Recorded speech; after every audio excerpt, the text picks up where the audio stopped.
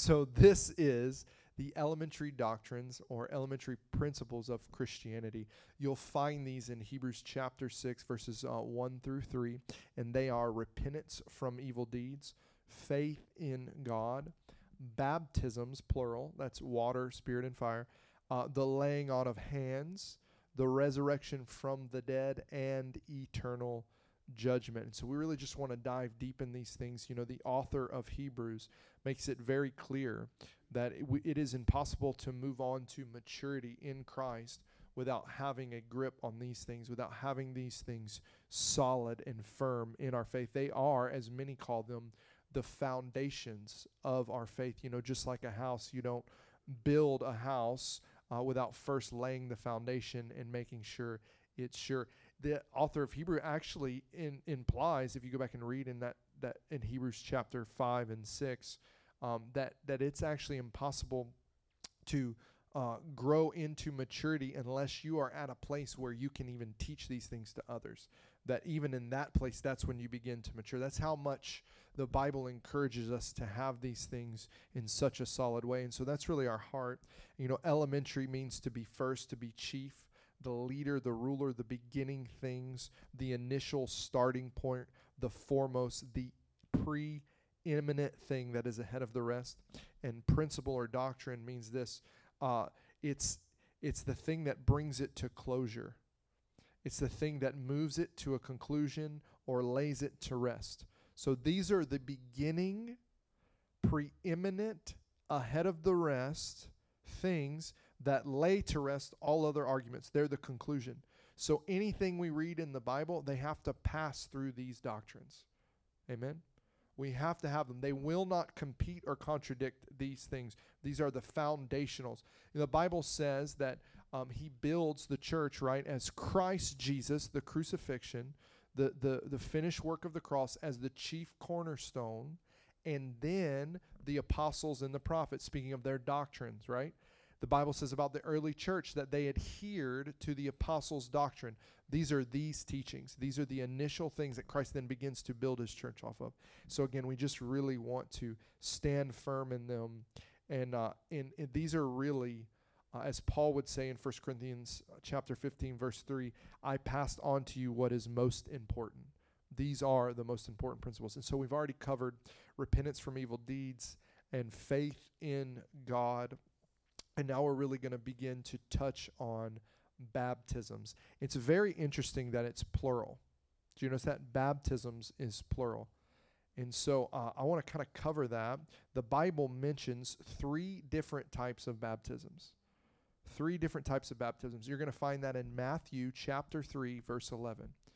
It says this, I baptize with water. This is John the Baptist speaking. Those who repent of their sins and turn to God. But someone is coming soon who is greater than I am, so much greater that I am not worthy even to be his slave and carry his sandals. He will baptize you with the Holy Spirit and with fire. He will baptize you with the Holy Spirit and with fire. And you see here the 3 different types of baptism represented. You see the baptism of water, the baptism of spirit, and the baptism of fire. And we know clearly that, yes, Jesus baptizes in the Holy Spirit and in fire, but obviously he practiced the water baptism as well. The early church did. It is a doctrine, an essential work of Christianity. Well, what does that word baptize mean? Well, it's baptizo in the Greek, and it means to dip, to submerge, but specifically of ceremonial dipping. I baptize, to immerse. Check this one out, to be pickled. Do you know that? To be pickled. Like you take a cucumber and put it in vinegar and it changes into a pickle. So it was one thing and it becomes another. You see that? To dye, like a color. So if I take a shirt that was white and I dye it, I change it into something else. It means to be fully wet, not fully, not a little bit, but fully. It speaks of a finished work. And so the first part we want to cover is water. I'm going to talk to you a little bit about my belief, which I believe to be completely biblical. And I'm I'm going to talk to you about it, and then I'm going to lay it out for you in Scripture. We're going to have a lot of Bible tonight. Is that all right? Don't you love the Bible? I love Scripture. We're going to have a ton of it tonight. But here's what I want to say to you, because we are, how can I put this? There's a lot of different beliefs about baptism, water baptism. There's a lot of different beliefs. And it has been, and I think the pendulum swing is you've got two major camps. You have the camp that believes that it is a work of salvation, that you cannot be saved unless you get baptized with water. You have another camp that believes that it is just a ceremonial, outward expression of an inward reality. And I would say those are two sides of the pendulum. Typically, truth is somewhere in the middle. Amen? Typically. It typically is. But we're going to take a look at what Scripture says again. But I want to present to you a truth that baptism is not a ceremonial, just a ceremonial outward expression of an inward reality. It's absolutely not. That is not found in Scripture at all. Baptism is a supernatural work of the Holy Spirit. I want to tell you how wild the Lord is. I want to tell you the sign and wonder that happened today.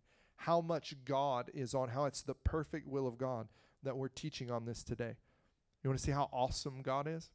I was sitting in the lobby today, typing up the message, getting my notes ready, compiling thoughts and the direction we were going to go today, and meditating on it, laying it all out.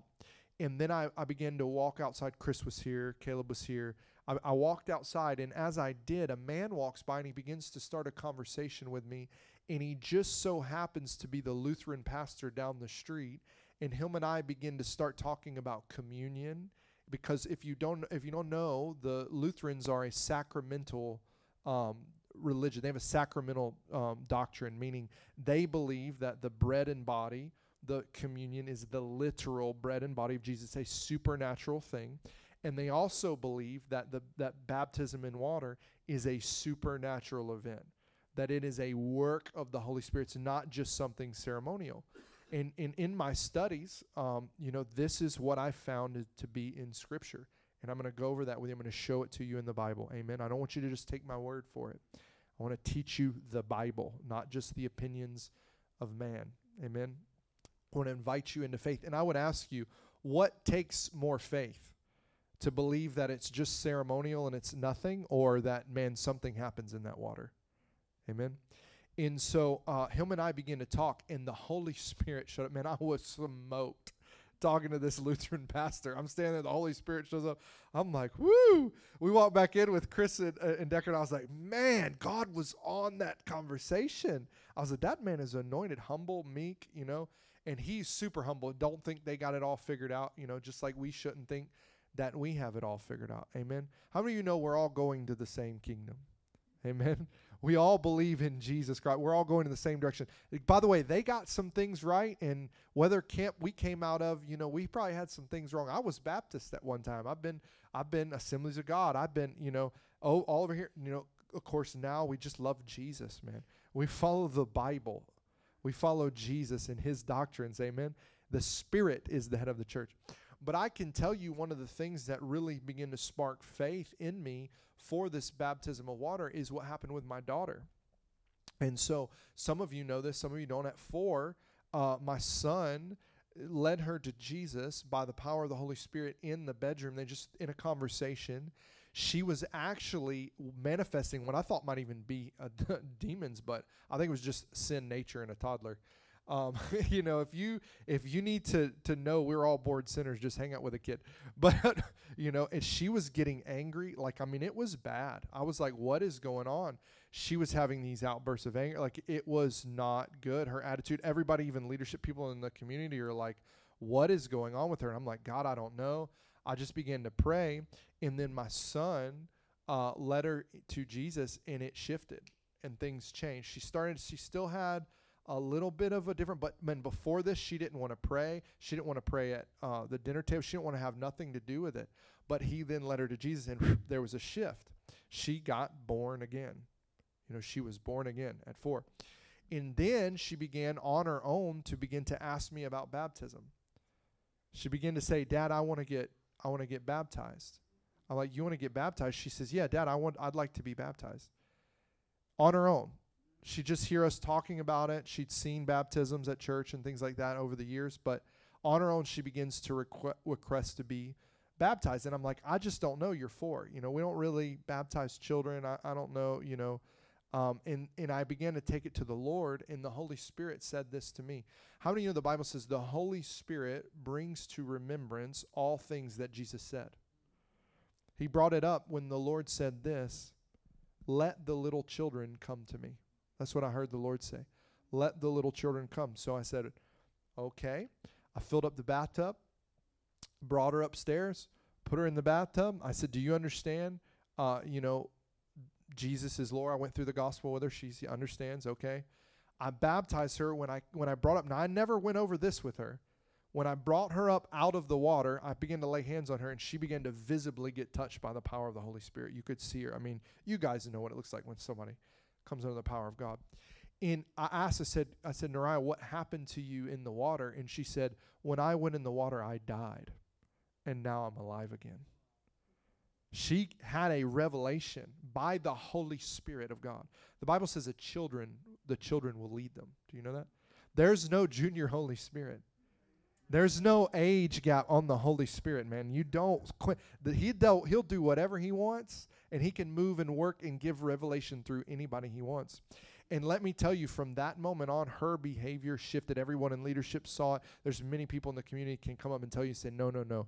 She was born again. She was one way, and then she was another. Amen? And so there is a supernatural work that happens in that water. It's not just ceremonial. We've had many testimonies of people who have been baptized that prior to being baptized with this understanding were suffering from just issues in their mind, their conscience being violated, just being seared, them still struggling with depression, anxiety, addictions, things like that, walking with the Lord for years, but then got baptized with the understanding and the faith that there's a supernatural thing going to happen to me when I get in this water. And they come up and completely change. We've literally seen people begin to manifest demons in the water. I mean, baptisms get wild. We've got a couple of videos, and maybe I can splice some in at the end of this for YouTube. But, I mean, we've seen God just touch people in the water. We've had people, Tommy's not here tonight. Tommy got baptized, at a lake. And when he came out of the water, he was dead in the water, man. I mean dead in the water. It took like 8 of us to get him out of the water up the steps, and he was gone for like a good hour. He was just gone in the Holy Spirit. The power of God touched him. Would another person get touched? Looked like you dropped like a toaster oven plugged into a socket in the water with them. They were, the power of God hit them in the water. And again, many deliverances, people set free, issues they were having in their mind completely gone. Why is that? Well, Scripture's going to tell us. Amen. The answers are there. And so let's look. Water baptism. Jesus commanded the disciples in Matthew chapter 28, verse 19. He said, "Therefore go and make disciples of all nations, baptizing them in the name of the Father and of the Son and of the Holy Spirit." You're going to find in Acts chapter 2, verses 37 through 41, that as Peter was preaching on the day of Pentecost, it says, Peter's word pierced their hearts, and they said to him and to other apostles, "Brothers, what should we do?" Peter replied, "Each of you must repent of your sins and turn to God and be baptized in the name of Jesus Christ for," catch this, "the forgiveness of your sins. Then, after that, you'll receive the gift of the Holy Spirit." After being baptized, there was an order there. "This promise is to you, to your children, and to those far away, all who have been called by the Lord our God." Then Peter continued preaching for a long time, strongly urging all his listeners, "Save yourselves from this crooked generation." Then those who believed what Peter said were baptized and added to the church that day, about 3,000 in all.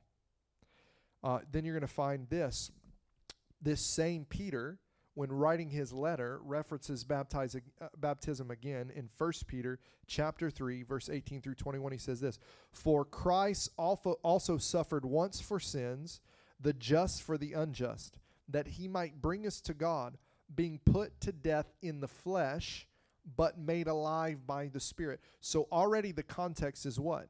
Putting to death the flesh and making alive the Spirit. Listen to this. "By whom also he went and preached to the spirits in prison," where in hell, "who formerly were disobedient, when once the divine long-suffering waited in the days of Noah, while the ark was being prepared, in which a few, that is 8 souls, were saved through water." Listen to that. "And this water symbolizes baptism. So the water that quenched the earth of wickedness, the water that washed away the corruption of the flesh." Go back and read in Genesis.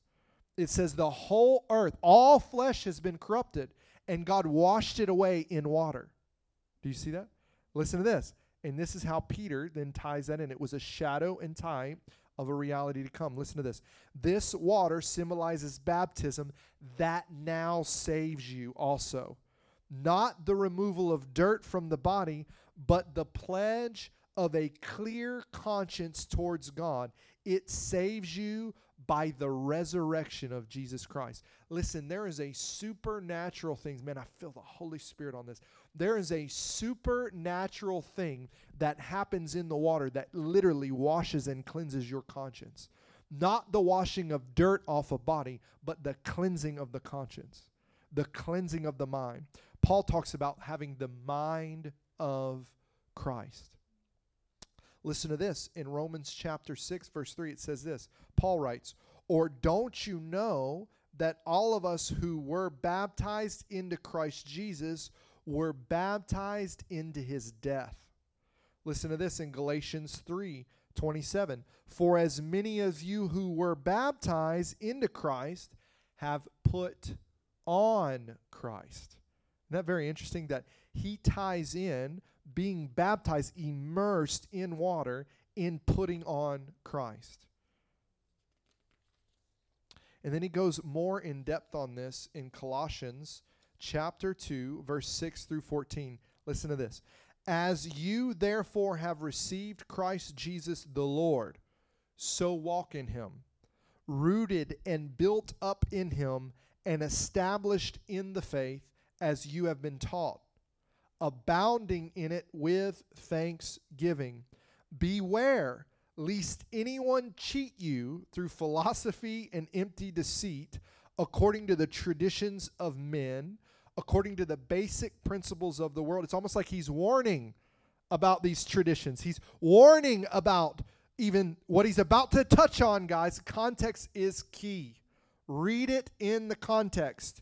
He's talking about Jesus being rooted in your faith, walking in Christ, the same guy who just said, when you were baptized in that water, you put on Christ. The same one. All this is the same context. Listen, he's going to bring it all around to baptism. It's almost like he's warning, hey, don't fall into philosophies.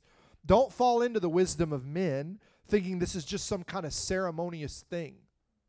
He's warning you. Listen. The basic principles of the world and not according to Christ. "For in him dwells all the fullness of the Godhead bodily, and you are complete in him, who is the head of all principality and power. In him you were also circumcised with the circumcision made without hands, by putting off the body of the sins of the flesh by the circumcision of Christ." How? "Buried with him in baptism, in which you were raised with him through faith in the working of God." Faith in what? The work of the Spirit. He is saying to you that baptism tank, I keep pointing over here because that's usually where we do baptism, but that baptism tank is a burial grave. That water is a grave for your old man. Yes, symbolic, but more than that, supernatural. that when you go in that water, there is a death to that old man. There is a washing of your conscience, that you receive the mind of Christ. It is a supernatural spiritual work that takes place. And when you come up out of there, you're raised into Christ, putting on him. This is what he's saying. He's saying, don't let your faith be in the philosophy of men, but in the working of God. In the workings of God, the power of God, having faith in this, who raised him from the dead. And you being dead in your trespasses and the uncircumcision of your flesh, he is made alive together with him, having forgiven you all trespasses, having wiped out the handwriting of requirements that was against us, which was contrary to us, and he has taken it out of the way, having nailed it to the cross. Buried with him in baptism, in which you were also raised with him through faith in the working of God. Not symbolic, but supernatural. Now, you may have a question. Are you saying that I must be baptized to be saved? What I'm saying is, I believe if you were on an island and you met a guy and he led you to Christ and preached the gospel and you received Christ, and that guy died, and you were never baptized, and you died, you're going to heaven. I do not believe that it is required for you to be baptized. I do not agree with that it is a requirement to be saved. In the sense of being born again and having access to heaven. But how many of you know that word saved? It's a really big word. It's not just saved from my sins. It's saved, healed, whole. It's sozo in the Greek. It's the whole man. It's the fullness. It's the body, soul, and spirit being saved. It's your saved from sickness, saved from disease, saved from depression, saved from anxiety, and saved from your sins. Saved from the second death to spend eternity with Christ. That sozo encompasses all of that. So it is a work, I would say, of sanctification. There is a supernatural work of sanctification, and if you can get baptized, you should. It's very interesting if you catch it when Philip the evangelist is preaching in the book of Acts to the eunuch about salvation. The first thing that comes out of his mouth is, what's keeping me from being baptized? They so tied in the need to be baptized with salvation. It was not something that we just put off. And if you notice, Peter says, be baptized and then you'll receive the Holy Spirit, which we're going to get into in just a minute. But there's a person that I led to Christ one time and was staying with me, and I kept praying for them to receive the Holy Spirit. I kept praying for them to receive the Holy Spirit, and nothing would happen for them to be baptized in the Holy Spirit, which we're going to roll into in just a minute. And nothing happened.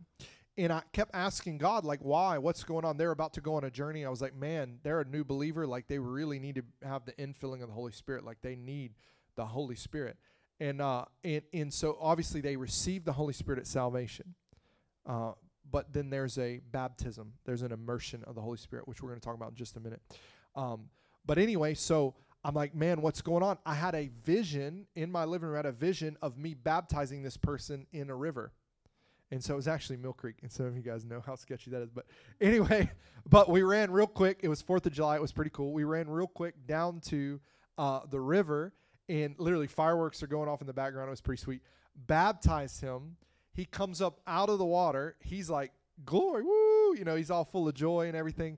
I'm like, all right, well, get out of that water because it's Mill Creek. And so anyway, we got out of the water real quick. And the water's not the cleanest. But anyway, that's what the Lord said to do. So we did it. I knew he would protect us. Amen. I wasn't operating by foolishness, but by faith. Hallelujah. So anyway, we got up on the shore, and I'm walking. The Holy Spirit told me, he said, go lay hands on him. I went and laid hands on him. As soon as I did, boom, man, he was filled with the Holy Spirit. He began speaking in unknown tongues, which is often an expression of being filled with the Holy Spirit, which we're going to see in just a minute. But there was an order to it. Now, again, God supersedes that. At times, it just happens.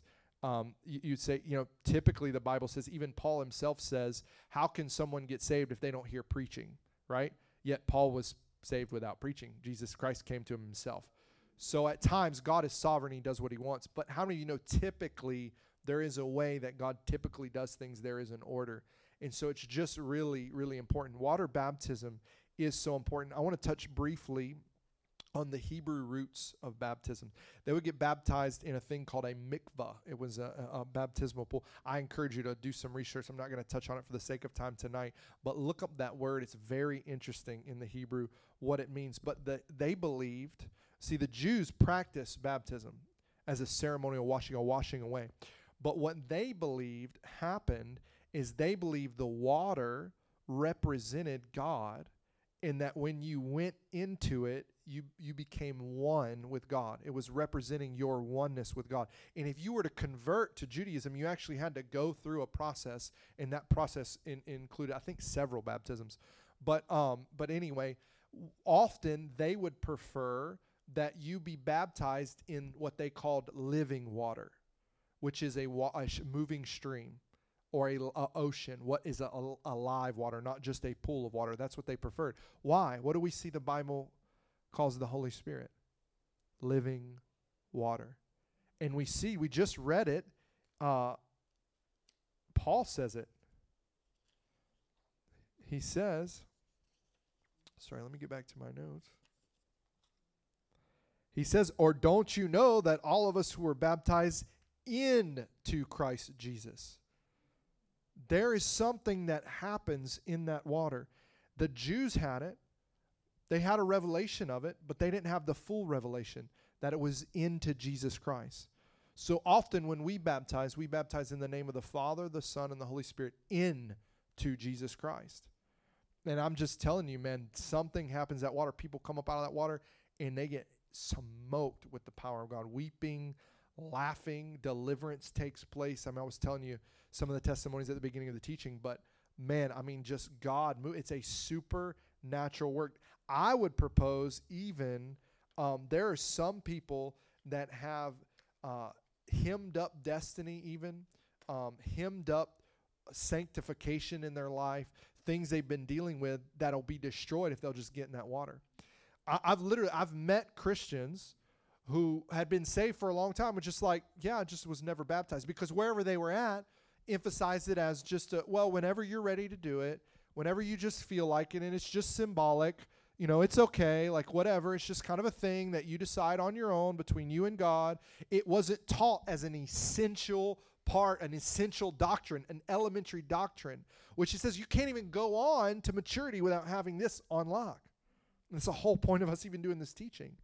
And unfortunately, people go years without baptism. And then what ends up happening, though, is those same people, man, once they got baptized, things in their world, they were flipped upside down. Sometimes it goes real bad, real fast after that, but then all of a sudden God flips it around, and it's the best they've ever seen it. I'm telling you, I've seen there's people in this room, that's their testimony. It happens. There is a supernatural thing that happens in that water. And so I want to stir up your faith for that. Listen, if you're watching this and you have not been water baptized, find someone who believes this and get baptized in water. Amen. We're going to be having baptisms here super soon. I already had somebody come up and ask me about it. Listen, if you want to get baptized again, it's totally okay. Nothing wrong with getting baptized again. I've had people tell me like, well, that's offensive to the first time I was baptized. No, not really. Actually, even some people who got baptized as a baby, and they're like, well, I was baptized as a baby. And I was like, well, even people that believe in that, do that, they get baptized again. There's a confirmation. They confirm what was, what happened then. And so I want to encourage you, man, just get back, whatever. If the Holy Spirit leads you to jump in that water, get in that water. I mean, I've seen some of the most powerful. There's a whole revival going on down in North Georgia that is all centered around baptism. Caleb and I went there. There's literally people getting in that water who have cutting marks where they've been cutting themselves. They go in the water and they come up and the scars are gone. We saw a testimony of a little girl who had a huge tumor, and she got in the water and got healed in the water. Why? God just met on there. Why? Probably because the Holy Spirit's trying to re-emphasize that, hey, this is not just ceremonial. This is supernatural. There is power in this thing. And we want to have faith and believe rightly in what God says about it. Amen?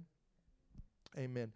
Let's roll into the Spirit, the baptism of the Spirit. It's the second one we want to cover. Again, you'll find that in Matthew 3, verse 11. He will baptize you with the Holy Spirit. So we see Jesus is the one who baptizes in the Holy Spirit. You'll see his disciples. It's very interesting. Go and read. His disciples often baptize in water. Jesus didn't. He would allow his disciples to baptize in water. But then it says obviously the Bible says he will then baptize in the Holy Spirit. He's the baptizer in the Holy Spirit. John 1:33, I myself did not know him, but he who sent me to baptize with water said to me, he on whom you see the Spirit descend and remain, this is he who baptizes with the Holy Spirit. Again, showing us that Jesus is the baptizer in the Holy Spirit. 1 Corinthians 12:13, for in one Spirit we are all baptized into one body, Jews or Greeks, slaves or free, and all were made to drink of one Spirit, to participate, to commune, to take of, to drink of one Spirit. Again, Acts 1:5, for John baptized with water, but you, he's saying this to the disciples, but you will be baptized with the Holy Spirit not many days from now. I want you to catch this, because this is going to really, I think, help us in our minds comprehend, because there is some interchangeable verbiage in Scripture on the baptism of the Holy Spirit. Because this is really laying the context of what Jesus is saying. Listen, he says, he tells them, this is before the day of Pentecost. He says, you will be baptized with the Holy Spirit not many days from now. Acts 1:8 says this, but you will receive power when the Holy Spirit has come upon you, and you will be my witnesses in Jerusalem and in Judea and Samaria and to the end of the earth. It's the same portion of Scripture, the same conversation that Jesus has with them when he says, you'll be baptized in the Holy Spirit not many days from now, and then, hey, when the Holy Spirit comes upon you, you'll receive power. So then we'll see in Acts chapter 2, verse 1 through 4, it says this, when the day of Pentecost had arrived, the day Jesus was just speaking about in Acts 1, it says, when the day of Pentecost had fully arrived, they were all together in one place, and suddenly there came from heaven a sound like a mighty rushing wind, and it filled the entire house where they were sitting, and divided tongues as of fire appeared to them and rested on each one of them, and they were all filled with the Holy Spirit and began to speak in other tongues as the Spirit gave them utterance. There's a couple of things I want to point out here. I just, first of all, love the Holy Spirit. I love Jesus. I love how genius he is. He's saying a lot and doing a lot right here. You have to understand, there's a whole lot going on right here. One thing he's doing that I think we pass over and we miss is the tongues of fire. Why did the Holy Spirit manifest as flames over their head? Why did he do that? Well, we see in the wilderness the tent of meeting, which Peter calls, by the way, our body, a tent like the tabernacle of meeting. And that one day, when we get into the resurrection of the dead, we'll touch on this. One day, this mortal will put on immortal. This tent will be changed into a more solid structure like the Temple of Solomon, which will represent our eternal body. Amen? Our glorified body. This thing is temporal. It's going to be changed. But what does the Bible call this body now? It calls it the temple of the Holy Spirit. And he was showing you, representing you scripturally and prophetically, that just as the pillar of fire was over the tent of meeting where God's presence rested in the old covenant, now that thing is over man. Now the Spirit of God dwells in man. This is the mystery of God, Christ in us, the hope of glory, that we would be the very temple of God. And he was showing you that prophetically, symbolically, as God often does. Isn't that amazing? It's also the same way you notice a mighty rushing wind. It came in, rushed in. You'll see the glory cloud come in and fill the Temple of Solomon as well. God's very, very, very, very genius in all this. So anyway, mighty rushing wind. They're filled with the Holy Spirit, and they begin to speak in other tongues as the Spirit gave them utterance. Now, again, this proper interpretation of Scripture reveals that the words being filled with and baptized in the Holy Spirit are interchangeable. Did you catch that? Proper interpretation of Scripture reveals that the words being filled with or being baptized in the Holy Spirit are interchangeable. They're the same thing. What do you mean? Well, I just read it to you. Jesus says in Acts chapter 1:5, "For as John baptized with water, you will be baptized with the Holy Spirit not many days from now."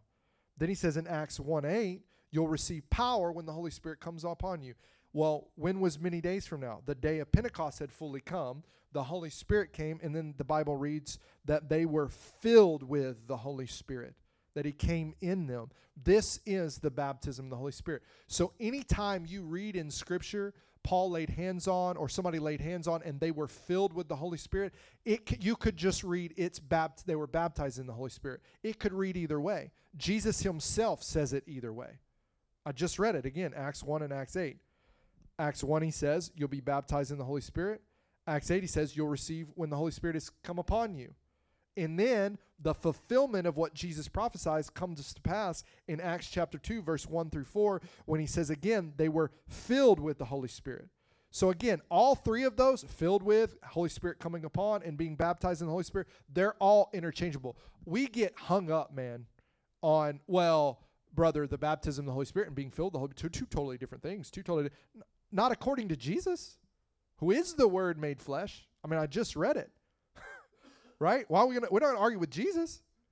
But what that does, because again, there's a lot of people saying, brother, there's not a whole lot of, you don't see the mention of baptism of the Holy Spirit in Scripture after this. You see them getting filled with the Holy Spirit. And then people twist that, and the doctrines of men and the philosophies of men get involved, and then they try to twist it, and they make doctrines out of one line of Scripture or one word, and they get hung up on this and that. When, guys, remember, the Bible's getting translated from Greek, Hebrew, and Aramaic into English. And if you know, English is like one of the hardest languages to learn. I don't know if you realize that. You know that. It's tough to learn. English is like tough for other people in other countries to learn. So imagine you're translating the written word of God, trying to get it accurate. Man, what you want to talk about something that needs to be done right. But again, these words are all interchangeable. Being filled, the Holy Spirit coming upon, and being baptized. This should now help you as you begin to read through Scripture, and you'll see it. You'll start to see it in Acts. You'll see it in Acts chapter 4, verse 31. Listen to this. And these are believers. It's very interesting. These are already believers who have already received the Holy Spirit. It says, and the apostles are among them, in Acts chapter 4, verse 31. And when they had prayed, the place in which they were gathered together was shaken, and they were all filled with the Holy Spirit, and continue to speak the word of God with boldness. There was another filling. You can be baptized, immersed, the Holy Spirit come on, be filled with the Holy Spirit multiple times throughout your life. I personally, how many of this room would say that's happened to me?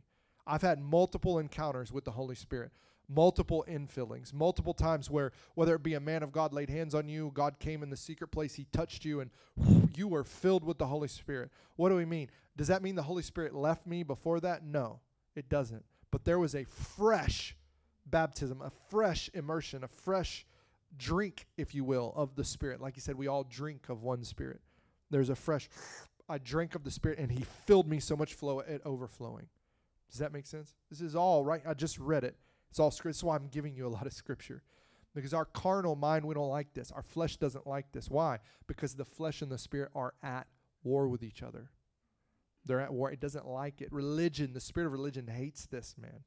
What I'm telling you. Why? Because it's not by power. It's not by might. It's by the Spirit, says God. So anytime we get into talking about the communing with the Holy Spirit, the immersion of the Holy Spirit, the infilling of the Holy Spirit, or the Holy Spirit being upon people, check it out. There's so many denominational splits over this issue right here. Right here. And I laid it out to you plainly. Have I said anything to you so far that wasn't right in Scripture? It's clearly right here. Paul says this in Ephesians 5, verse 18, and do not get drunk with wine, for that's debauchery, but be filled with the Spirit. So he's saying, hey, you should be desiring a continual filling. Baptism, immersion, Holy Spirit coming upon. There is an initial baptism and a continual baptism in the Spirit. What do I mean?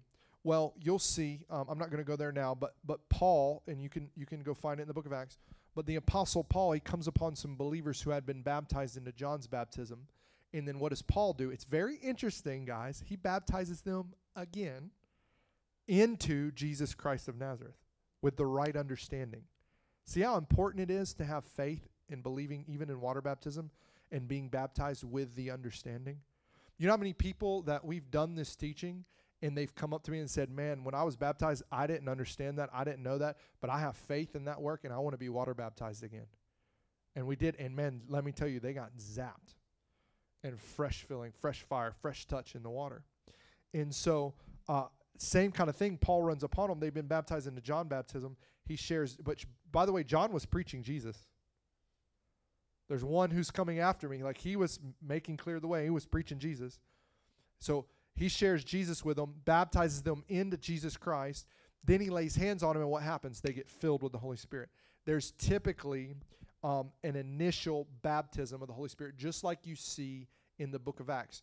In just a few days from now, you'll be baptized in the Holy Spirit. Go and wait. Holy Spirit will come upon you. You'll be endued with power. Day of Pentecost fully comes. Mighty rushing wind. Holy Spirit comes upon them. They speak in other tongues. You'll see tongues manifest throughout Acts when the Holy Spirit falls. Peter's preaching in the house of Cornelius. This is where I love it. God just does whatever he wants. Because again, most people get water baptized first, right? But Peter's preaching to the house of Cornelius, and what happens? The Holy Spirit falls on him, and then Peter's like, well, what now is keeping them from being baptized in water? They've already received the Holy Spirit. We need to baptize them in water. But to see, he knew he needed to baptize them in water. Did you catch that? It's important, man. But anyway, God does what he wants. But typically, there is a manifestation of the gifts of the Spirit when someone is filled with the Holy Spirit. I want to say that. I'm going to say it that way. That is what I believe. I know some camps, some doctrines would teach you that unless you speak in tongues, you have not received the baptism of the Holy Spirit. I don't know, man. If you have this supernatural ability to prophesy, you've been filled with the Holy Spirit. You'll see that people get baptized with the Holy Spirit.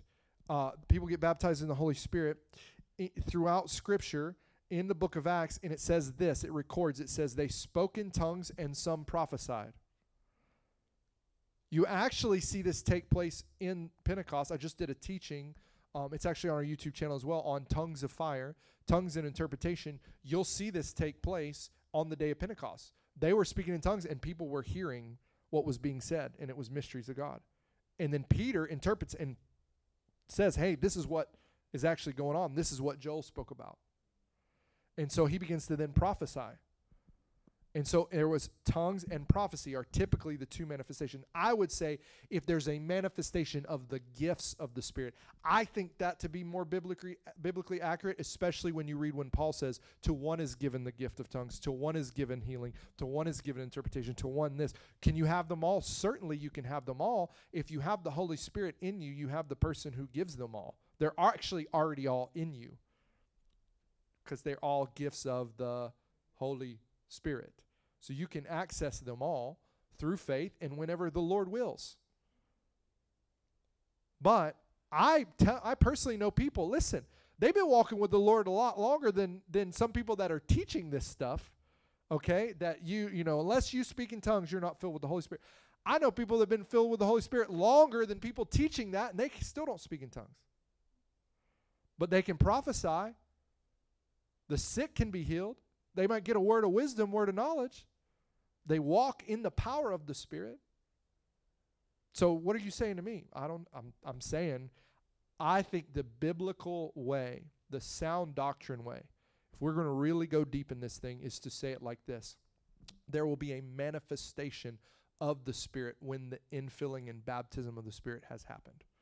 A manifestation of the Spirit. I think that is the most biblically accurate way to say it. Amen? And again, its purpose is what? To be a witness unto Christ. To be a witness. And actually, that word is martyr, so it's the power to die to yourself and put on Christ.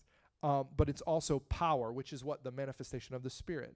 So there's some type of power of the Holy Spirit, the gifts of the Spirit that come and begin to flow in a person's life. It's also evidenced in the fruit of the Spirit. You're not getting the fruit of the Spirit without the immersion of the Spirit, without the Spirit being present. It doesn't happen. And so again, and you would say, well, what about the denominations that don't believe in the gifts? Are they filled with the Spirit? Possibly. Possibly. Well, what do you mean they don't operate in the gifts? Well, that's because they don't believe in it. And this thing is by what? By faith. These signs follow those who believe. They'll speak in new tongues. They'll cast out devils. They'll lay hands on the sick. It takes belief. Again, that's why the author of Hebrews is telling you, you can't go on to maturity unless you believe this.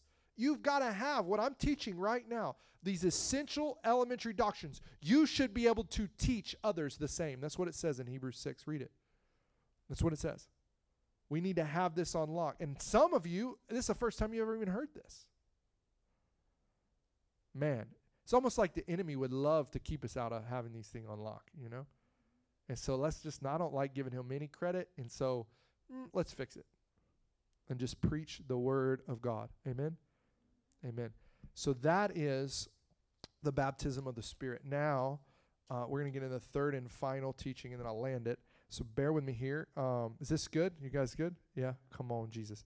So the baptism of fire. The baptism of fire. There are many, many, many, many teachings out here. I'm not going to say that they're wrong or this or that, and some of them may be, accurate, whatever. And they'll say, the baptism of fire, it's when the fire of God falls on you and you shake and this and stuff and you get hot, which I've had that. Actually, Randy Clark was teaching on the baptism of fire and things like that, and I was vacuuming in a church, and I was just like talking to the Lord. I was vacuuming the church, serving, and he was preaching, and I was like, God, I want that. And man, I got touched with the fire of God. I fell on my knees, and literally, listen, I was dripping sweat. The fire of God was on me, so hot. It was like you poured hot coals on me. It was burning me up. But what was happening? I do believe that that's a work of the Spirit, and it can manifest that way. The Bible says they're not his ministering spirits, winds and flames of fire. So there is a tangible physical wind that blows. We saw it in Acts, a mighty rushing wind and flames of fire manifested on their head. There will be a sense of heat. Many of you have experienced God's presence in warmth and fire and things like that. But I personally, what I believe Scripture shows, that to me, I'm not going to say they're wrong, right? That is not necessarily what the purpose of it is or what Jesus meant when he talked about, I'll baptize you in fire. And so I want to give us a biblical, let's just look at the Bible. Can we do that? Can we just look at Scripture and see what it says? And then we'll go from there. Amen? So again, in Matthew chapter 3, verse 11 through 12, this is a baptism of fire. I indeed, this is John speaking, baptize you with water under repentance, but he who is coming after me is mightier than I, whose sandals I am not worthy to carry. He will baptize you with the Holy Spirit and fire. His winnowing fan is in his hand, and he will thoroughly clean out the threshing floor and gather his wheat into the barn, and he will burn up the chaff with unquenchable fire. Context, context, context. He just told you water, spirit, and fire. Oh, and that fire is going to burn up all the chaff, the worthless things, with unquenchable fire. Context. Amen? All right. Then let's look at this. Matthew 3:13, 4 through 1. Listen to this. This is what happens immediately after this. Okay? John prophesies, I indeed baptize you. Context, context, context. I'm going to say it again. All right? I indeed baptize you with water. I'm prophesying now. John is. Unto repentance. But he who's coming after me, mightier than I, whose sandals I'm not worthy to carry, he'll baptize you with the Holy Spirit and fire. His winnowing fan is in his hand, and he will thoroughly clean out the threshing floor and gather his wheat into the barn, but he'll burn up the chaff with unquenchable fire. Then Jesus came from Galilee to John at the Jordan to be baptized by him. And John tried to prevent him, saying, I need to be baptized by you, and you're coming to me? But Jesus answered and said, permit it to be so now, for thus it is fitting to fulfill all righteousness. Then he allowed him. So what is God saying? Sometimes there's an order to things. Again, typically, water, spirit, typically, listen. All right. When he had baptized Jesus, so Jesus himself sets our example of our faith. How many of you know that? That Jesus lived. John said, We should live as Jesus lived in this world, so should we. He is the chief apostle of our faith. What did another apostle to the Gentiles say? Follow me as I follow Christ. In other words, I copy what Jesus did. What I saw Jesus do, I do also. Listen, Jesus himself went through the elementary foundational things we're teaching right now. Jesus himself demonstrated our faith. Check it out. He's water baptized. The spotless Lamb of God, flawless. God designed it that he should be baptized in water. I think it's super important we are too. Amen. Then listen to this.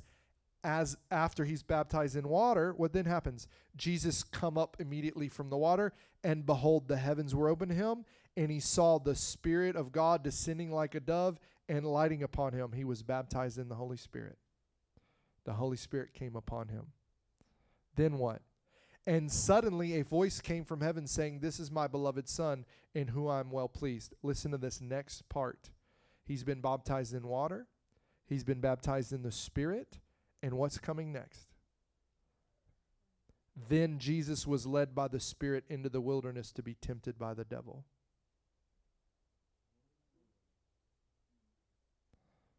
Whew. Did you catch that? Jesus himself did what he's going to do to us. Received what he does to us. Baptized in water, Spirit descends, then comes what?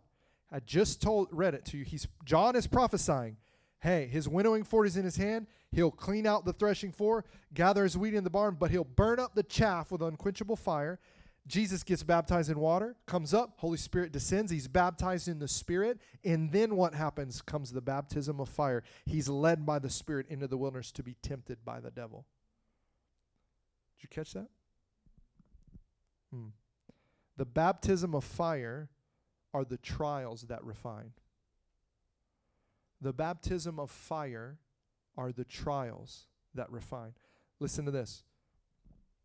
I want to read it one more time, Matthew 3:11. Again, I indeed baptize you with water unto repentance, but he who's coming after me is mightier than I, whose sandals I'm not worthy to carry. He will baptize you with the Holy Spirit and fire. His winnowing fan is in his hand, and he will thoroughly clean out his threshing floor and gather his wheat into the barn, but he will burn up the chaff with unquenchable fire. The baptism of fire, the trials that refine, they burn up the chaff of our life. It burns up all the impure things. Where's that in Scripture? Thank you for asking. Luke 12:49 through 50. I came to cast fire on the earth. This is Jesus speaking. And I would that it was already kindled. I have a baptism to be baptized with, and how great is my distress until it's accomplished. Wait a second. What? He just ties the fire coming to the earth. I would that it would already be kindled into his own baptism that he has to be baptized with. He's already been baptized in water in the Spirit. So what is he talking about in that baptism of fire? Do you see it? I came to cast fire on the earth, and I would that it was already kindled. I have a baptism to be baptized with, and how great is my distress until it's accomplished. He's talking about the cross, suffering, his trial, his tribulation, his baptism of fire. Listen to this. 1 Peter 1:7 says this, so that the proof of your faith, being more precious than gold, which is perishable, even though tested by what? By fire, may be found to result in praise and glory and honor at the revelation of Jesus Christ. Jesus was worthy to receive all the glory, all the honor, and all the praise because he went through what? The crucifixion. He suffered. He went through his trial and his tribulation, and he was found what? Having faith that God would resurrect him. Amen? He knew what? God wouldn't leave his soul in Sheol. Revelations 3:18, Jesus says to this to you, I advise you to buy from me gold refined by fire, that you may become rich, and white garments so that you may clothe yourself, and that the shame of your nakedness will not be revealed, and eye salve to anoint your eyes that you may see. He's speaking of these trials. Buy from me pure gold. Psalm 66:10 through 12. For you have tried us, O God. You have refined us as silver is refined. You brought us into the net. You laid an oppressive burden on upon our loins. You made men ride over our heads. Listen to this. We went through fire and through water. We went through fire and through water. Yet you brought us out into the place of abundance. Isaiah 48:9 through 10. For the sake of my name I delay my wrath, and for my praise I restrain it for you, in order not to cut you off. But behold, I have refined you, but not as silver. I have tested you in the furnace of affliction. Daniel 12, verse 10. Many will be purged, purified, and refined, but the wicked will act wickedly, and none of the wicked will understand, but those who have insight will understand. Many will be purged, purified, and refined. We just read, he refines you how? By the fire. Paul said, it says about Paul in Acts, like it closes up a lot of Paul's ministry in Acts by this, saying that he exhorted them that they would enter the kingdom of heaven how? By many trials and tribulation, many troubles. Jesus said, in this world you'll have troubles, but be of good cheer. I have overcome the world. Malachi chapter 3, verse 2 through 4. But who can endure the day of his coming, the Lord's coming? Listen to this. And who can stand when he appears? For he is like a refiner's fire and like a furer's soap. This is Jesus, a refiner's fire. He will sit as a smelter and a purifier of silver, and he will purify the sons of Levi. Who are the sons of Levi? The priests. What are we called in Revelations? Priests and kings unto our God. And refine them like gold and silver, so that they may present to the Lord offerings in righteousness. Then the offering of Judah and Jerusalem will be pleasing to the Lord, as in the days of old, as in the former years. He refines us to become pleasing to him. It's like Paul said, present your bodies a living sacrifice, for this is your reasonable service. This is worship unto God. Mark 10, verse 3 through 8. But Jesus said to them, you don't know what you are asking. This is when John and James asked to sit on either side of Christ. Remember, he had his mother, my mom wants us to ask, can we sit either side? He says, listen, you don't know what you are asking. Are you able to drink from the bitter cup of suffering I'm about to drink? So there's that bitter cup of suffering, the trials, right? Listen, are you able to be baptized with the baptism of suffering I must be baptized with? He only mentions 3 baptisms, water, spirit, and fire. Just like being filled with the Spirit and being baptized with the Spirit are interchangeable, so the baptism of fire and the baptism of suffering are interchangeable.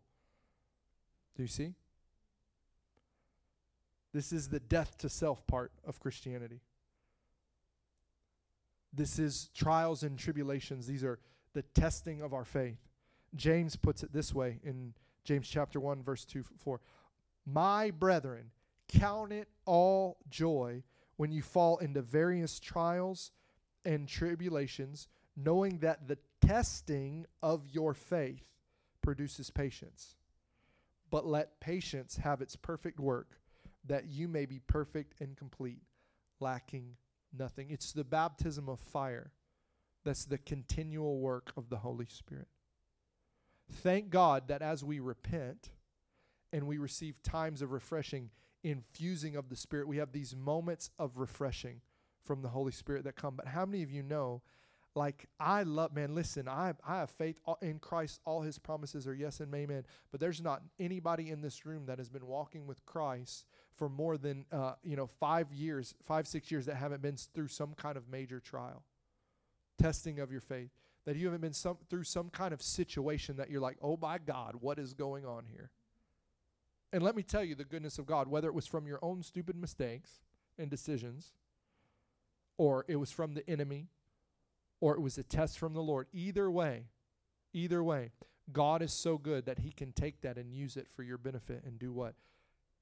Cause you to become perfect, complete, and lacking nothing. There is a baptism of fire for believers. There is. It's doctrine. I wouldn't be teaching you the full gospel if all I did was teach you the fluffy fun stuff. I love all that stuff, man. I love his mercy, his goodness. I love all that. I mean, we preach that faith, all of it, man, the love of God. But listen, you're going to go through some things. And it's in his love that you go through things. You learn his mercy.